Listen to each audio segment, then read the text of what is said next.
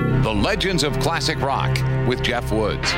Since the birth of rock and roll in the business of music, the model was to come with singles. Hit singles was the goal.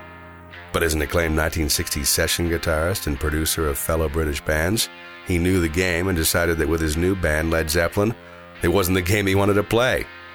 I asked Jimmy Page about that. I'd had an experience with the Yardbirds with Mickey Most where I really learnt from it.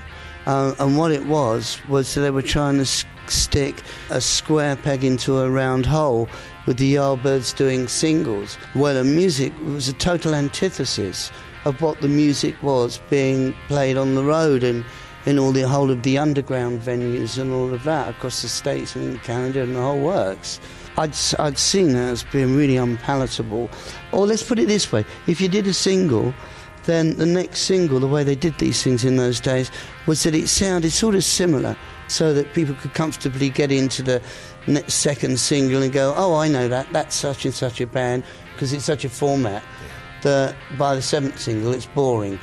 I just wanted to be doing things that were fresh for each time that we were recording. And it was far more representative when you went on the road. Of course it was far more representative. And I didn't really want to be held back in any areas whatsoever. The Legends of Classic Rock.